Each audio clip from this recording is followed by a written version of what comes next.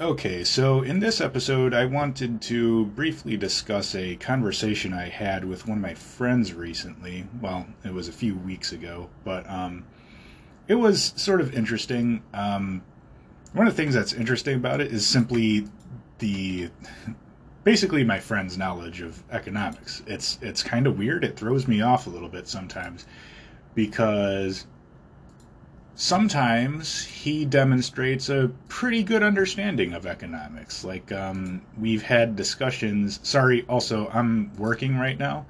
So, like, I might have weird pauses in what I'm saying because I might have to focus on what I'm doing a little bit more. But,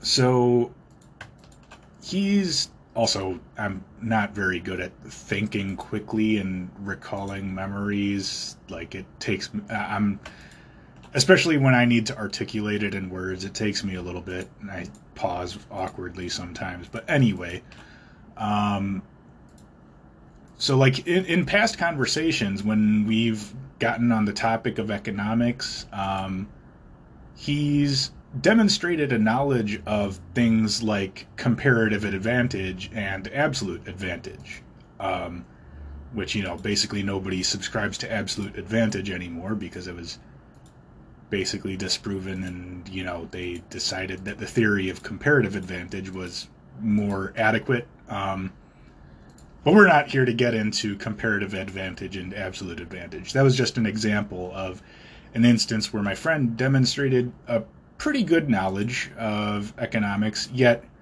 in this conversation we had a few weeks ago, it was interesting to me because he demonstrated a basic lack of knowledge of one of the most basic economic concepts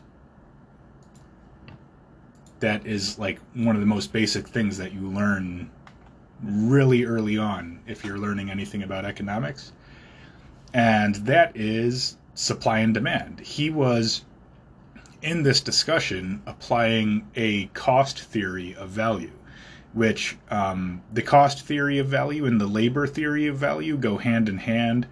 They were theories developed by the classical economists such as Adam Smith and Karl Marx. Both of them, despite having very different views on market economies, both of them are technically classical economists. And both of them, up until the marginal revolution of 1870, both of them, pretty much all economists up until the 1870s, applied a theory of cost theory of value, a cost theory of value or a labor theory of value, which basically said that that the value of a good or service is basically determined by the cost of the inputs or the cost of the labor, or a combination of both. And so in this discussion, I mean, it was sort of just an offhand comment by him, but I was just kind of like, really, dude? This is really basic. You've demonstrated at least a basic understanding of economics in the past. How do you not know this? But he was basically at some point complaining he didn't understand why. So I'm a pretty big guy. I wear 3X t-shirts and he wears small t-shirts. So he's much smaller than me.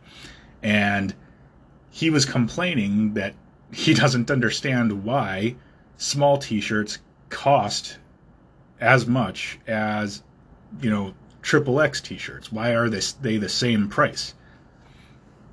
And I've never been really good at articulating my thoughts in speech, or really good at quickly, sort of trying to explain my thoughts, which is part of the reason why I'm doing this podcast, sort of for myself, to help myself improve in explaining these things on the fly.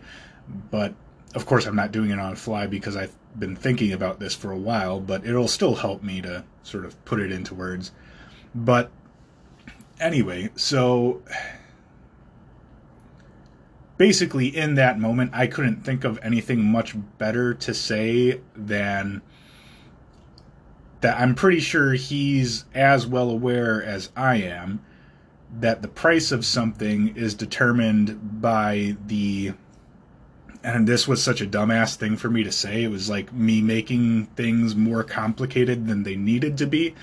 But I said something along the lines, and not that it, was an incorrect statement, but it was more complicated a comment than I needed to make it. I could have just said, well, it's supply and demand, dude. But instead, I said that the price is determined by the marginal demand relative to the marginal supply, or something like that. I can't remember exactly what it was, but I had basically incorporated sort of Carl Menger's, marginal theory of value into it, rather than just going with the full, very simplistic, subjective theory of value that implements supply and demand curves that most people are familiar with, which, even though in the Austrian School of Economics, we don't subscribe to that, supply and demand curve theory, it's still considered in Austrian economics a useful tool for explaining prices, which is why we tend to go with this marginal theory of value, which is basically that people value things subjectively in an ordinal fashion. So they value things, they assign values to goods and services in an ordinal manner, which basically means, a lot of economic theories, they have this theory of utility, which basically people almost sort of numerically and in a quantifiable fashion assign a utility value to the things that they value. So it's like, the utility of an apple is like 10, and the utility of an orange is 8, dependent upon the subjective person, deciding upon the value of the goods. Whereas Austrians, we don't assign these numerical values because nobody in the real world does that. We say, we have an ordinal theory of value, which is where we acknowledge that people don't assign numerical values of utility to objects or things that they'd like to own. Instead, they order things in sort of a list of, okay, so, if I have $1, the most important thing I'd like to use that dollar for is water. And then the second most important thing would be an apple. And then the third most important thing would be an orange. And I'm using this in, applying, that's not exactly how it'll usually be explained. Like if you listen to, for example, the Mises University lectures, they'll apply this to like, okay, if I have,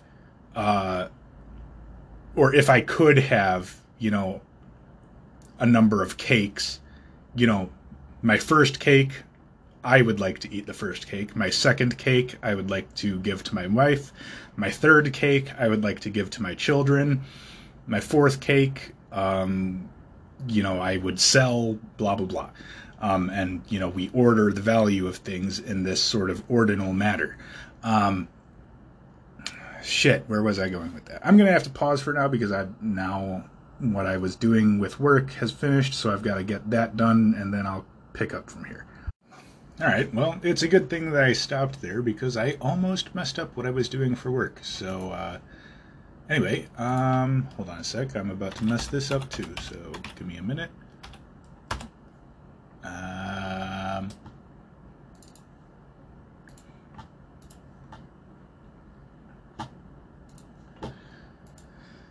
So, where was I? I was talking about an ordinal theory of value.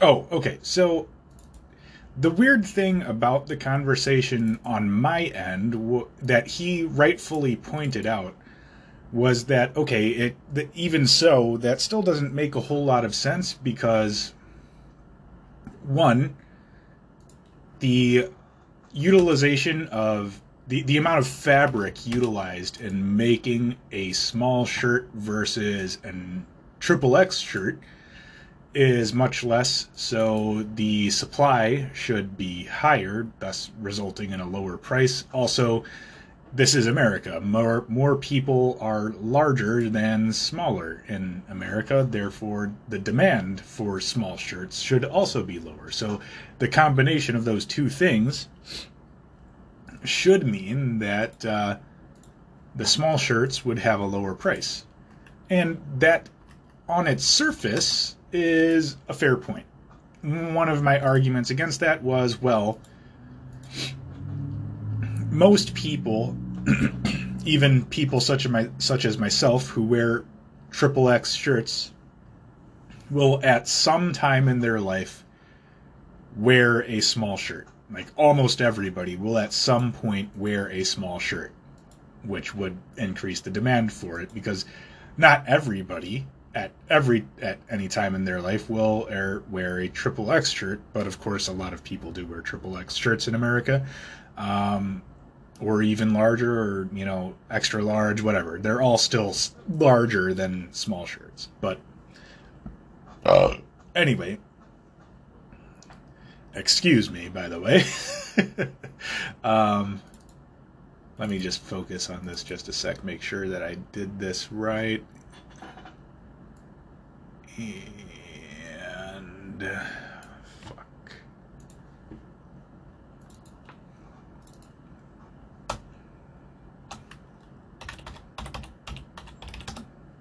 Okay, I did that right.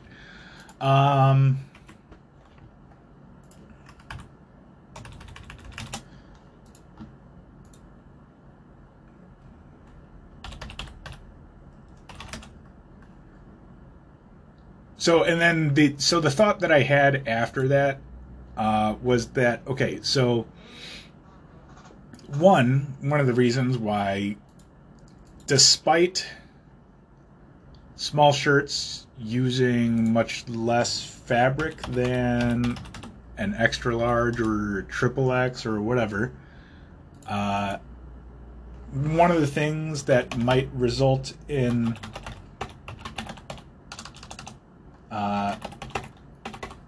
small shirts still commanding a equal price on the market to a triple X shirt is the fact that the producers of the t-shirts know exactly how many, well, not exactly, but they know roughly how many small shirts they sell per year, and they know roughly how many triple X shirts they sell per year. Therefore, they only produce as many as necessary in order to fulfill consumer demands. So basically, they're intentionally making sure that they only produce as much as is needed, which would result in the supply basically meeting the demand as closely as possible. The other thing is, so on the point of the shirts using less fabric or more fabric, is that shirts are a very different product from, say, oranges or, like a food product. So, like, when you buy a shirt, if you're a person that wears a small shirt, nobody buys a triple X shirt because they're like, oh, wow, there's a lot more fabric in this shirt than a small shirt. Therefore, I should buy the one that utilizes more fabric. No one purchases shirts on that basis.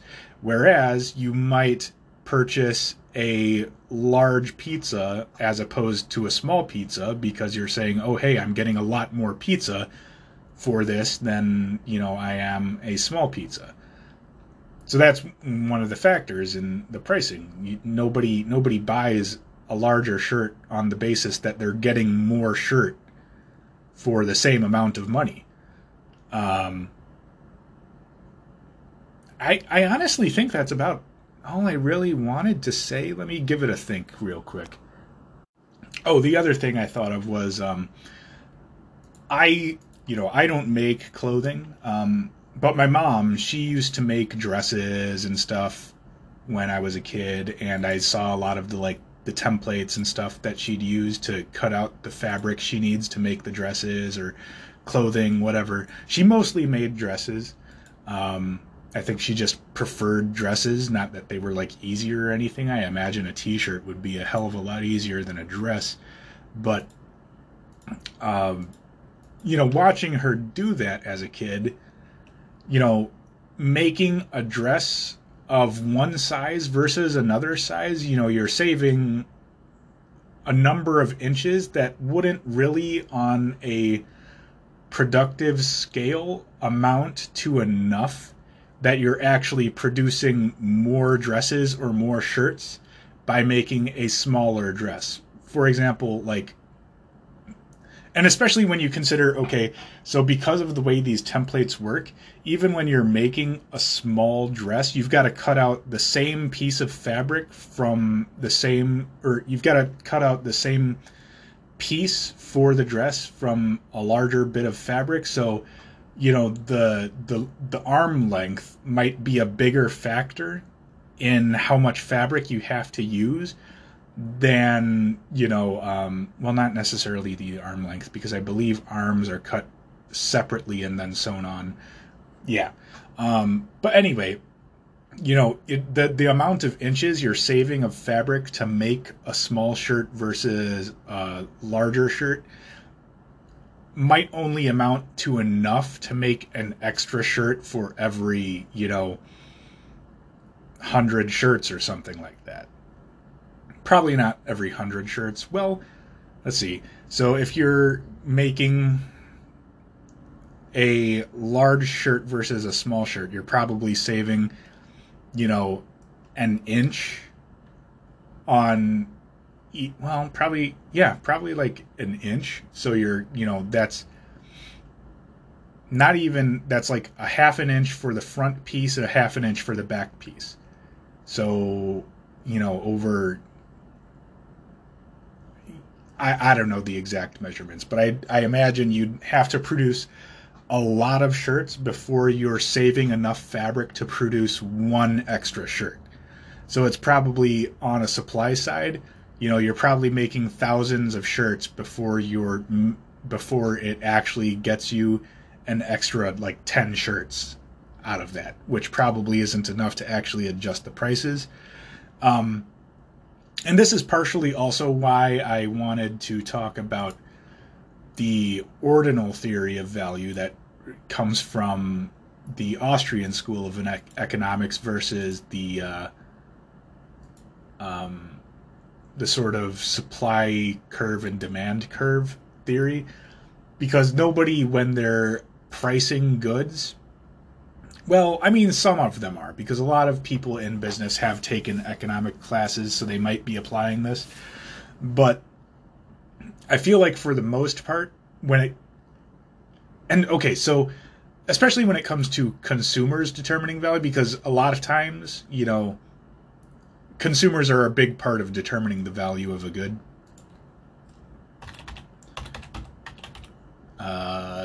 Give me a minute.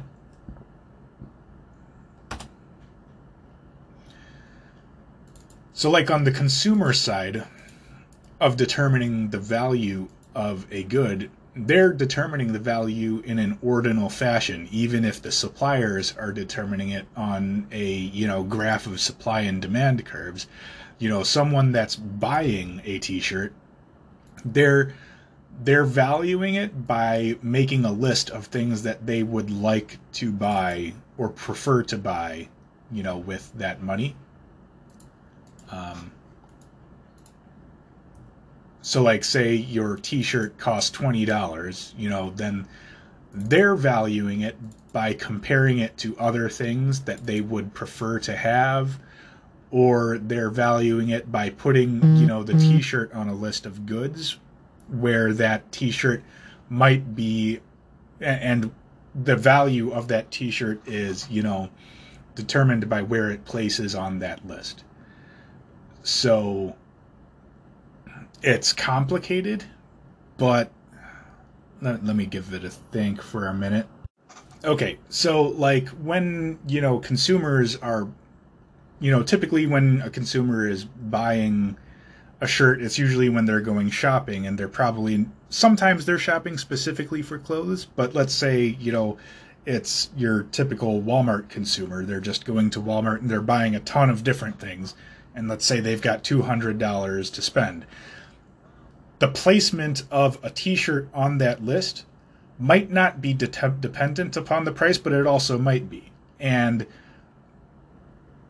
the question is whether the reduction in the price of a t-shirt moves the t-shirt up the list of goods that they would buy with their $200. Like, the highest priority goods would probably be all of their groceries.